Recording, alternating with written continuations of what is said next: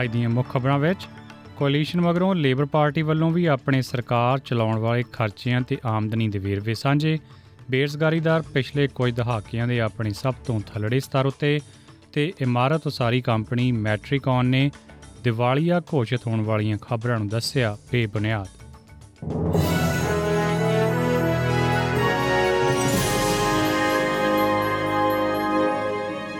SBS Punjabi ਤੋਂ ਮੈਂ ਹਾਂ ਪ੍ਰੀਤਿੰਦਰ ਸਿੰਘ ਗਰੇਵਾਲ ਤੇ ਹੁਣ ਸੁਣੋ ਖਬਰਾਂ ਤਫਸੀਲ ਨਾਲ।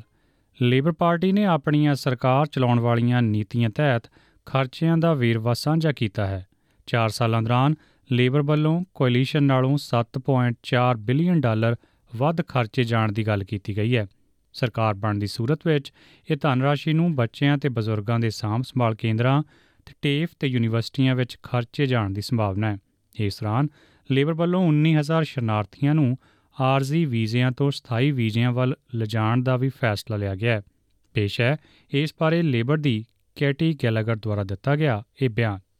Under the new visa subclass, it would allow the same support as under existing visas, so they would be entitled to work, access Medicare, income support, English language tuition, and also things like trauma and torture counselling services. ਇਸ ਦੌਰਾਨ ਪ੍ਰਧਾਨ ਮੰਤਰੀ Scott Morrison ਨੇ Labor Party ਦੀ ਆਲੋਚਨਾ ਕਰਦਿਆਂ ਕਿਹਾ ਕਿ ਉਹਨਾਂ ਦੇ ਖਰਚਿਆਂ ਦੇ ਵੇਰਵੇ ਕਾਫੀ ਦੇਰ ਨਾਲ ਆਏ ਨੇ, ਜਦਕਿ ਲੇਬਰ ਦਾ ਆਖਣਾ ਹੈ ਕਿ ਉਹਨਾਂ 2010 ਤੇ 2013 ਵਿੱਚ ਵੀ ਚੋਣ ਪ੍ਰਚਾਰ ਦੇ ਆਖਰੀ ਦਿਨਾਂ 'ਚ ਹੀ ਕਾਸਟਿੰਗ ਨਾਲ ਜੁੜੇ ਐਲਾਨ ਕੀਤੇ ਸਨ। ਉਧਰ ਪ੍ਰਧਾਨ ਮੰਤਰੀ ਨੇ ਆਪਣੀ ਸਰਕਾਰ ਦੀਆਂ ਨੀਤੀਆਂ ਨੂੰ ਸਲਾਹੁੰਦੇ ਹੋਏ ਆਖਿਆ ਕਿ ਦੇਸ਼ ਦੀ ਆਰਥਿਕਤਾ ਹੁਣ ਪੱਕੇ ਪੈਰੀਂ ਹੈ, ਜਿਹਦਾ ਸਬੂਤ ਘਟਦੀ ਬੇਰੁਜ਼ਗਾਰੀ ਦਰ ਹੈ। But at this very late hour, we've seen a piecemeal attempt to explain Labor's finances. What they are going to do is increase the deficits by $7 billion. When we released our costings, we were reducing the deficit by $1 billion. ਦੱਸਣਯੋਗ ਹੈ ਕਿ ਦੇਸ਼ ਦੀ ਬੇਰੁਜ਼ਗਾਰੀ ਦਰ ਹੁਣ 3.9% ਤੱਕ ਘਟ ਗਈ ਹੈ, ਜੋ ਕਿ ਅਗਸਤ 1974 ਤੋਂ ਹੁਣ ਤੱਕ ਦੀ ਸਭ ਤੋਂ ਵਧੀਆ ਕਾਰਗੁਜ਼ਾਰੀ ਹੈ। ਇਸ ਦੌਰਾਨ 4,000 ਤੋਂ ਵੀ ਵੱਧ ਲੋਕਾਂ ਨੂੰ ਨੌਕਰੀ ਮਿਲਦਿਆਂ ਇਹਦੇ ਵਿੱਚ ਸੁਧਾਰ ਦਰਜ ਕੀਤਾ ਗਿਆ ਹੈ।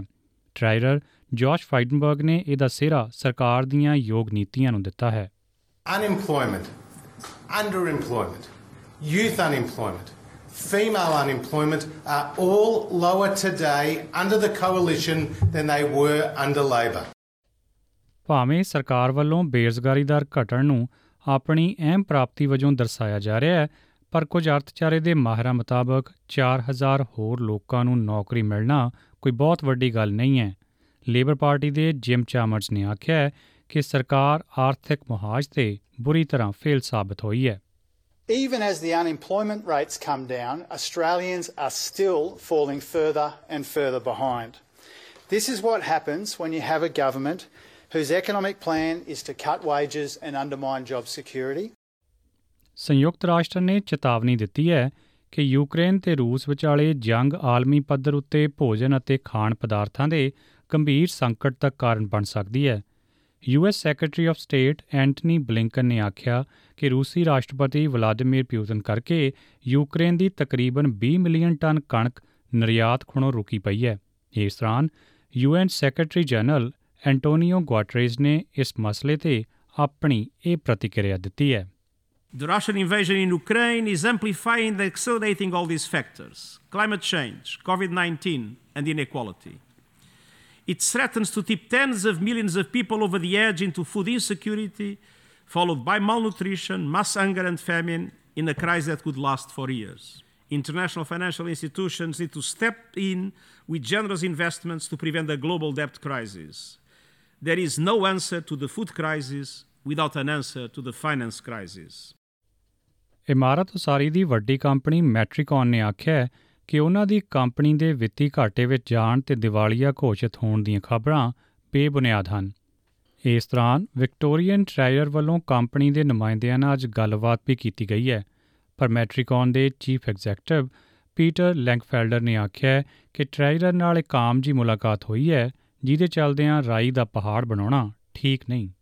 The government have been engaging industry. I believe they've been in contact with over a dozen builders over the last few days. and they continue to. We always work with all our partners, including the government, and really they want to know what's going on in the industry, and we spoke to them about what is happening in the industry.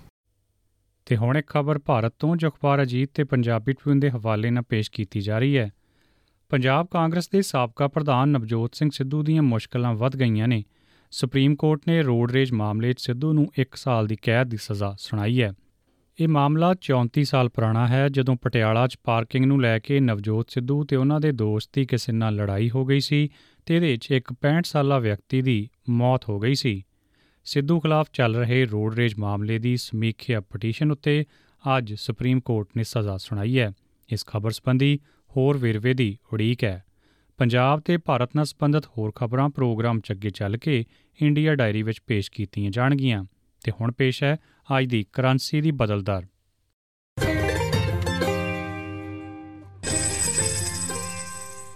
ਮੁਦਰਾ ਦੀ ਬਦਲ ਦਰ ਦੇ ਲਿਹਾਜ਼ ਨਾਲ ਇੱਕ Australian dollar Bharat ਦੇ 54 ਰੁਪਏ 30 ਪੈਸੇ, ਪਾਕਿਸਤਾਨ ਦੇ 140 ਰੁਪਏ 52 ਪੈਸੇ ਤੇ ਅਮਰੀਕਾ ਦੇ 70 ਸੈਂਟ ਦੇ ਬਰਾਬਰ ਆਂਕਿਆ ਗਿਆ ਹੈ।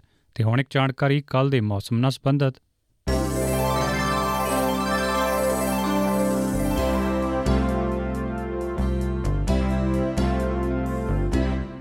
ਮੌਸਮਾਰਾਂ ਦੇ ਇੱਕ ਅੰਦਾਜ਼ੇ ਮੁਤਾਬਕ ਕੱਲ੍ਹ ਪਰਥ ਵਿੱਚ ਹਲਕੇ ਮੀਂਹ ਦੇ ਚੱਲਦਿਆਂ ਵੱਧ ਤੋਂ ਵੱਧ ਤਾਪਮਾਨ 21 ਡਿਗਰੀ, ਐਡੀਲੇਡ 'ਚ ਧੁੱਪ ਚੜ੍ਹੇ ਜ਼ਿਆਦਾ ਤੋਂ ਜ਼ਿਆਦਾ ਤਾਪਮਾਨ 18 ਡਿਗਰੀ, ਮੈਲਬਰਨ, ਹੋਬਰਟ ਤੇ ਕੈਨਬਰਾ 'ਚ ਬੱਦਲਵਾਈ ਦੇ ਚੱਲਦਿਆਂ ਵੱਧ ਤੋਂ ਵੱਧ ਤਾਪਮਾਨ ਕ੍ਰਮਵਾਰ 16, 14 ਤੇ 15 ਡਿਗਰੀ, ਵੋਲਨਗੋਂਗ, ਸਿਡਨੀ ਤੇ ਨਿਊਕਾਸਲ 'ਚ ਮੀਂਹ ਵਾਛੜ ਦੇ ਚੱਲਦਿਆਂ ਵੱਧ ਤੋਂ ਵੱਧ ਤਾਪਮਾਨ ਕ੍ਰਮਵਾਰ 18, 19 ਤੇ 20 ਡਿਗਰੀ, ਬ੍ਰਿਸਬੇਨ ਵਿੱਚ ਮੀਂਹ ਵੱਧਦਾ ਹੋਇਆ ਜ਼ਿਆਦਾ ਤੋਂ ਜ਼ਿਆਦਾ ਤਾਪਮਾਨ 22 ਡਿਗਰੀ, ਕੇਨਜ਼ ਵਿੱਚ ਹਲਕੇ ਮੀਂਹ ਦੇ ਚੱਲਦਿਆਂ ਵੱਧ ਤੋਂ ਵੱਧ ਤਾਪਮਾਨ 29 ਡਿਗਰੀ ਤੇ ਡਾਰਬਨ 'ਚ ਧੁੱਪੇ ਵੱਧ ਤੋਂ ਵੱਧ ਤਾਪਮਾਨ 35 ਡਿਗਰੀ। ਇਹਦੇ ਨਾਲ ਹੀ ਖਬਰਾਂ ਦਾ ਬੁਲੇਟਿਨ ਇੱਥੇ ਹੀ ਖਤਮ ਹੁੰਦਾ ਹੈ। SBS ਪੰਜਾਬੀ ਲਈ ਮੈਂ ਹਾਂ ਪ੍ਰੀਤ ਇੰਦਰ ਸਿੰਘ ਗਰੇਵਾਲ।